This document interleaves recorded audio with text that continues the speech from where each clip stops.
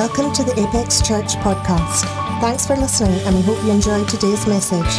Be sure to check out our website at www.apexchurch.org.uk and let us know you've been listening. Now prepare your heart to hear a word from God today.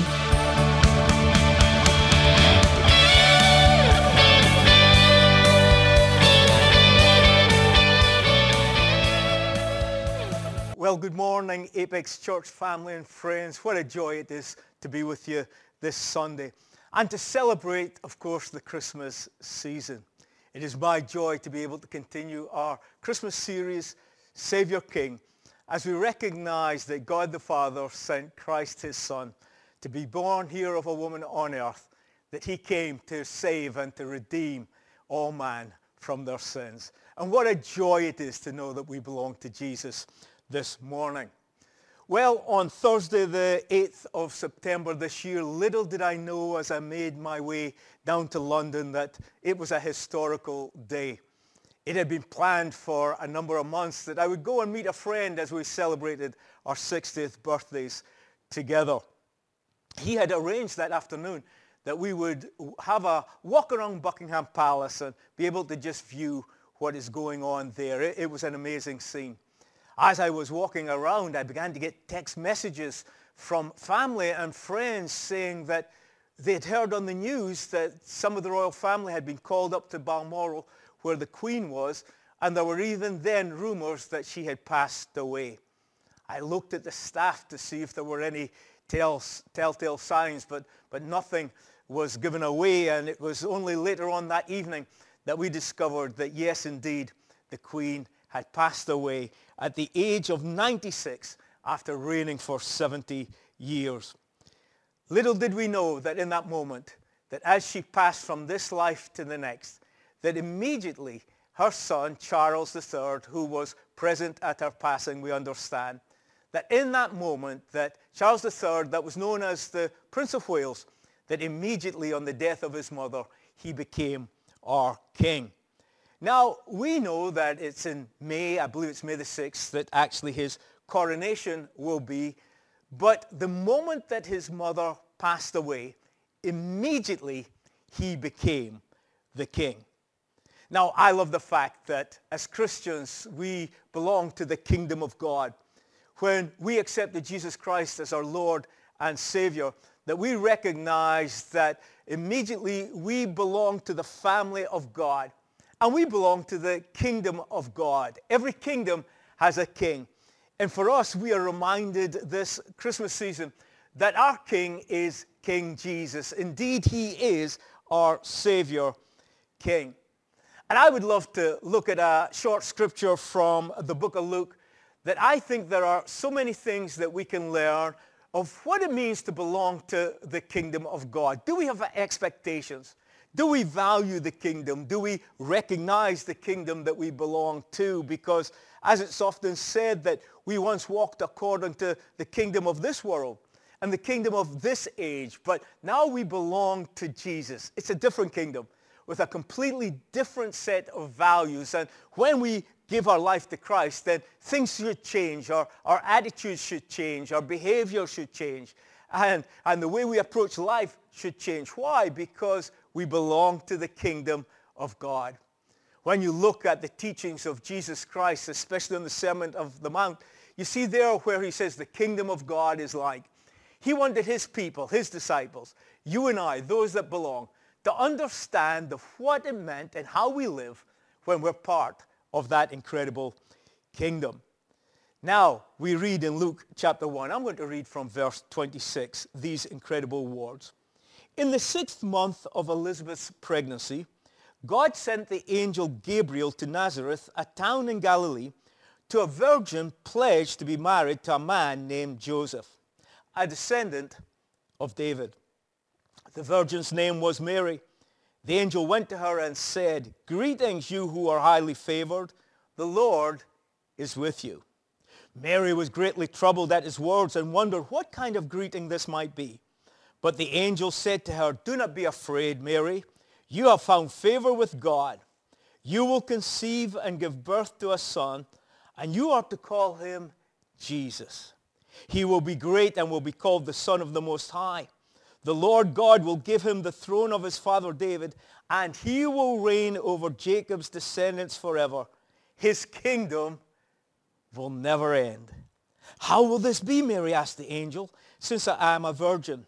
The angel answered, the Holy Spirit will come on you, and the power of the Most High will overshadow you, so that the Holy One to be born will be called the Son of God.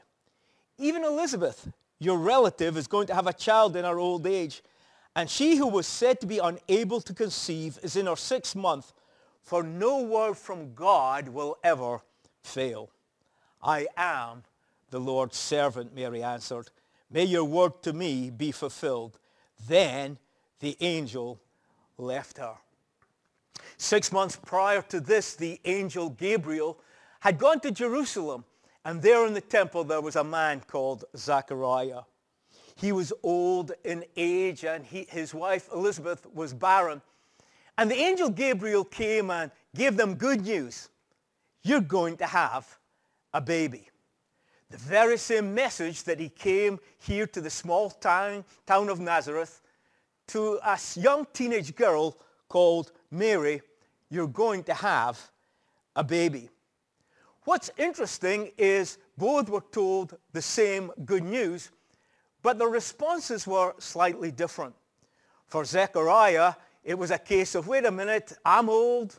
My wife has been barren all these years. I don't get it.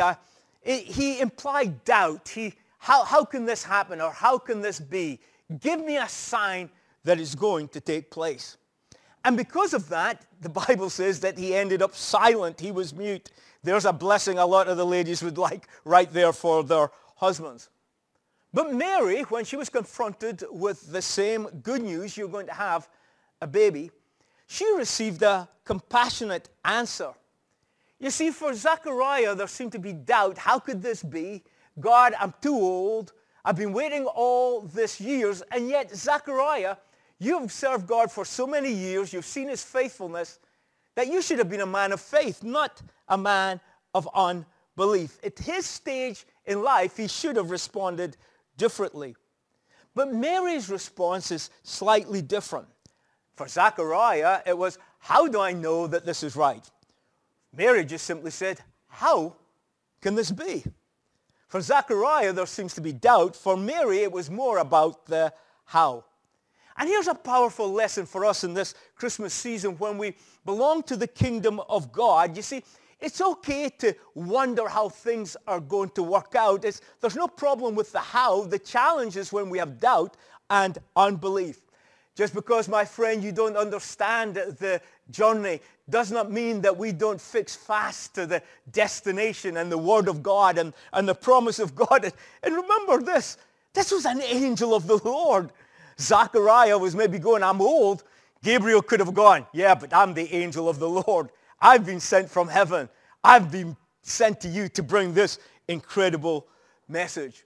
And I think that when we belong to the kingdom of God and we remember that Jesus Christ is our King, that we don't have to understand everything, but we put our complete trust in him. I don't understand how all things work together for my good, but I believe it and trust him. I don't fully understand when the Bible says, no weapon formed against me shall prosper, but I trust him.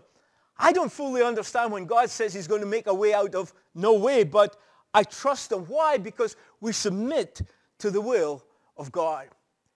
And for Mary, it was a great question. How can I be pregnant? Because she was a virgin. And generally, a pregnancy would mean that a man had to be involved. But here's another lesson that we learn about the kingdom of God. You see, God can perform his promise without the assistance of people that you and I think we need. Imagine this. God invites you and God invites me to be part of this great story. The story of the good news of Jesus Christ that as born-again believers, that because we belong to his kingdom, that we go forward with a purpose and a plan according to his will. we think that we need other people perhaps to help us.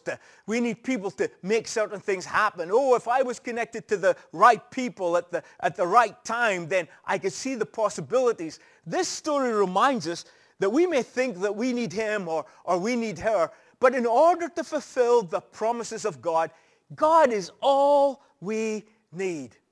I've discovered over many, many years that there are so many Christians that their relationships are compromised. They attach themselves to certain people thinking that will help them get ahead. Here's the word of the Lord for someone this morning. All you need is Jesus. Don't compromise.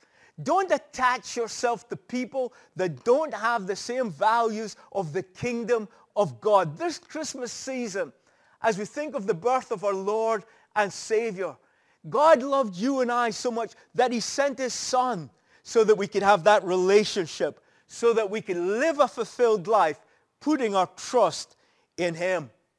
I was reading recently about an animal called a chameleon.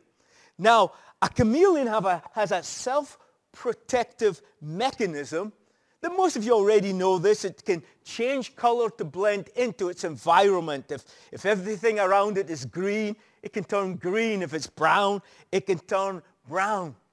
The chameleon also changes its color to reflect its mood, to defend its territory, and to attract a mate. Hello. What the chameleon doesn't know, that because of all its blending in, there is a biochemical process of when it's changing colors that literally is taking days off its life. The chameleon thinks that by blending in, it's saving itself. It doesn't realize that at times it's detrimental to its well-being. And when you belong to the kingdom of God and Jesus is your king, there are intrinsic values which are ours, which belong to the kingdom of God. You don't need to blend into this world or the systems of this world or the age of this world. You don't need to compromise.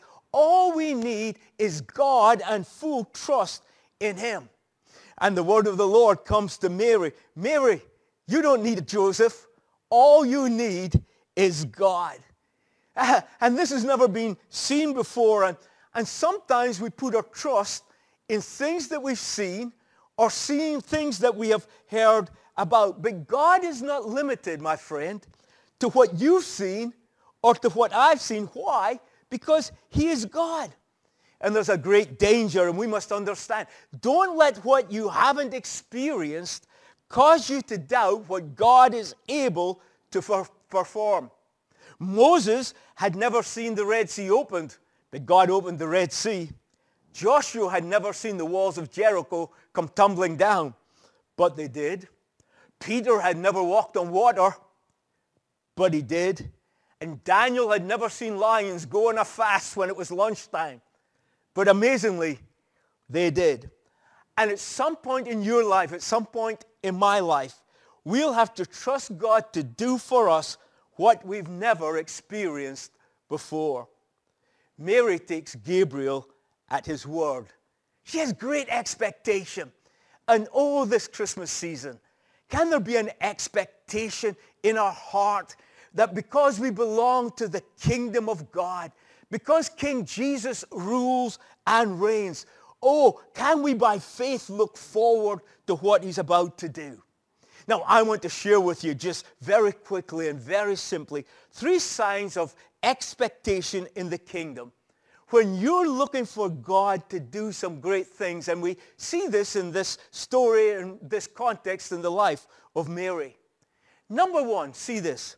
Mary surrenders to God's plan. Gabriel simply says to her, you're going to have a baby. She asks the question, how can this be? She's told that the Holy Spirit will come upon her and overshadow her. Please notice from the scripture, Mary doesn't get into a long dialogue or ask multiple questions. Mary simply says these words, here I am the Lord's servant. Oh, my friends, those are incredible words of surrender. She assumes the position of surrender. She's basically saying, God, I trust you. Have your way. I know in life, and I've lived long enough, that if I want to be successful, if I want to fulfill God's plan for me in his kingdom, I must surrender to him. And when we pray, when you pray and when I pray, friend, it's okay to bring our petitions to God, to bring our requests to God, to let God know the things that are challenging us, and to let that God would be aware of the things that are dear to our heart. Yes, my friend, it's good when we pray to come and glorify God. But before you say amen, before you whisper your final words, wouldn't it be wonderful that if every single one of us, every day, said those words of surrender, Lord, here am I. You see, that's total trust. What you're saying is, God, not my will, but thy will be done. What you're saying is, God, would you have your way, because you're my master, you're my Savior, you're my King, and God, you know what is best for me. I trust you, God, because all these years I've served you, you have a proven track record. When my boys were young and growing up, when they were very young at Christmas time, there used to always be a list of the things that they wanted. Oh, it was long list. Come on, parent, can I get an amen? But the older they got, I noticed that the lists got smaller. By the way, the presents got more expensive. But often they would say this, and hey, just get one or two things, but we trust you because, Mom, Dad, we know you give good gifts. You've a proven track record. We know that you always come through, so we don't have to tell you everything we need, because you know what is best for us. My friend, may this Christmas time remind you that your Master, your Lord, your Savior, your King, he knows what is best for you. And can you trust him enough to surrender to his will and surrender to his way? One of the things that I often do on a Sunday morning in churches is during times perhaps of praise and worship, I'll maybe say to our lovely folks, our congregation, hey, if you feel comfortable, would you just lift your hands towards heaven right now? I love as I look over the congregation and see all over the place hands raised. You see, hands raised is a universal sign of surrender. And I know that in that moment, in those beautiful moments, people are saying, Lord, here am I. I surrender to your will and to your way. I noticed something else incredible from this story. Secondly, that Mary celebrates what God is doing in the life of someone else. Gabriel comes and says, Mary, you're going to have a child. Once again, she says, how can this be? And then Gabriel introduces her cousin Elizabeth into the narrative. By the way, Gabriel says to Mary, your cousin Elizabeth, who was barren and is old, but she's now pregnant, because with God, nothing is impossible. You see, when you look at the story of Zachariah and Elizabeth, I believe that the blessing of the child, the son they had, John the Baptist, yes, it was an answer to the prayer. The scripture tells us that. But I also believe that it was in part to encourage Mary and help Mary understand that just as God worked on Zachariah and Elizabeth's behalf, God was going to work on her behalf. I've recognized and I can testify to the fact that the blessing and the favor and the goodness of God on my life and on others' life, it's not just for me. It's to be an encouragement to others. You see, the Bible says that God is no respecter of persons. And I've discovered this, that when I look at others being blessed, I'm excited for them, but I'm excited for me. Because if God blesses them, God can bless me. The favor, the goodness, the way God opens doors, the way God makes things happen is a reminder as we look at others, at their life and their testimony, that God who blesses others will bless us. And here's when you know that you're part of the kingdom of God. And especially over this season that our hearts should be tender, can we celebrate when other people are blessed? The Bible says that we rejoice with those that rejoice, and we weep with those that weep. Elizabeth, she's been hiding, the Bible says, for 5 months. You read that in the early part of Luke chapter 1. Her prayer has been answered. She's been favored by God, but think of this. Elizabeth has been in seclusion for 5 months.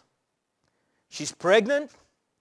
She's blessed of God, and yet no one knows it yet. There is no evidence of the miracle. But God says that the angel says to Mary, go and see your cousin. She's 6 months pregnant now. Why is it time-stamped 6 months? Why does Gabriel take the time in this incredible narrative to let us know that Elizabeth is now 6 months pregnant? Well, I'll tell you why. Because in month 1, if Elizabeth had said she was pregnant, there would have been no evidence of it. If we'd gone alongside her, if we'd been in her company, there would have been nothing in the natural eye to indicate to us that she was pregnant. But I've discovered something. By the time ladies get to 6 months, they can't hide it. They don't even have to tell us. All they have to do is walk in the room, and in the walking of in the room, and in us seeing them, there is evidence of the pregnancy. The angel says to Mary, Mary, with God, nothing is impossible. You're going to have a child, and your cousin Elizabeth is already proof of the miracle of what God can do.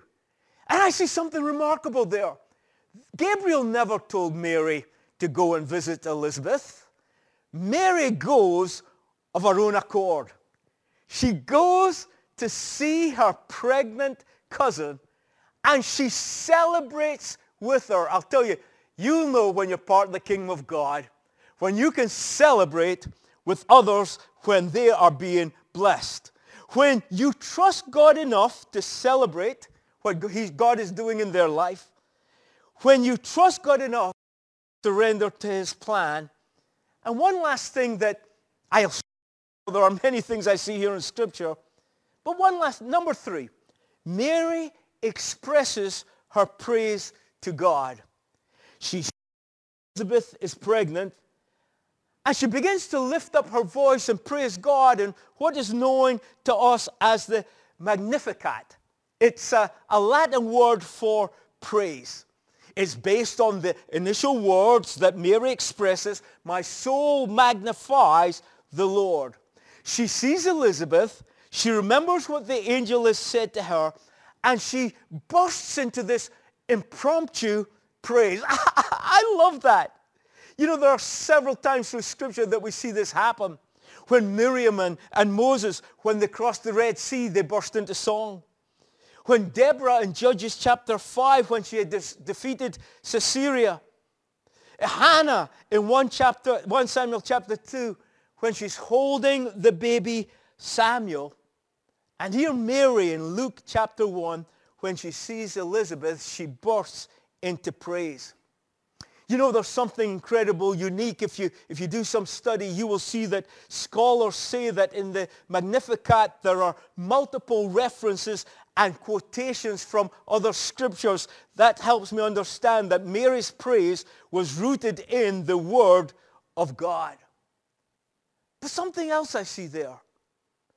It was when Miriam and Moses had come through the Red Sea that they began to praise.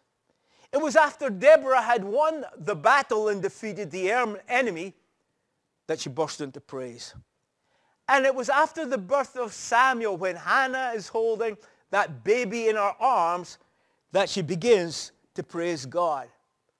But notice something about Mary. Oh, this is when you know you have expectation.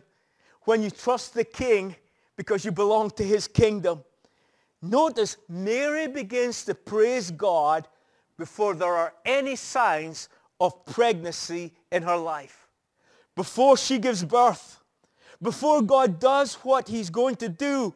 When God has already declared it through the angel, Mary doesn't wait until the evidence. Mary begins to praise and rejoice and glorify God for what he's about to do. My friend, in the kingdom of God, our Savior is still working in our behalf to fulfill his word and his promise through our lives. But you'll know if you have expectation, if you recognize that the King who has a kingdom that you belong to, here's some of our values. If, like Mary, you can surrender to his will. If, like Mary, you'll celebrate what God is doing in the life of others. And like Mary, this Christmas season, as we give glory to our Savior King, can you praise the Lord before you see any evidence of his promise? He's your Savior King. He's my Savior King. And maybe in these moments you're honest enough to admit that you do not know him. You do not declare him as your Lord, as your Master. Your life is not surrendered to him. You're not putting your trust in him. And you're not walking according to his ways. But even as I've been talking this morning, there's something that's resonated in your heart. And you'd say to me, Neil, I want this King Jesus, this baby that was sent to a manger, lived his sinless life, and then died on a cross for the sins of mankind. I want him to be my Savior King. And in these moments, if you feel that in your heart, or you know that your life is not right before God, and you would be honest enough to say to me, in these moments, Neil, I want to surrender my life to him. Would you just pray with me right now? Dear Lord Jesus, I know I am a sinner, but you are my Savior. Come into my heart. Forgive me of the wrong that I have done. Make me part of the family of God, and help me to live my life committed to you, your will, and your way, because I trust you. In Jesus' name, amen. My friend, if you prayed that prayer, Pastor Daniel's going to come in a moment, and he's going to tell you what to do next, how you can connect with us. But I want to encourage you over this beautiful season, this special time, I want to encourage you. Can we recognize that Jesus Christ truly is our Savior King?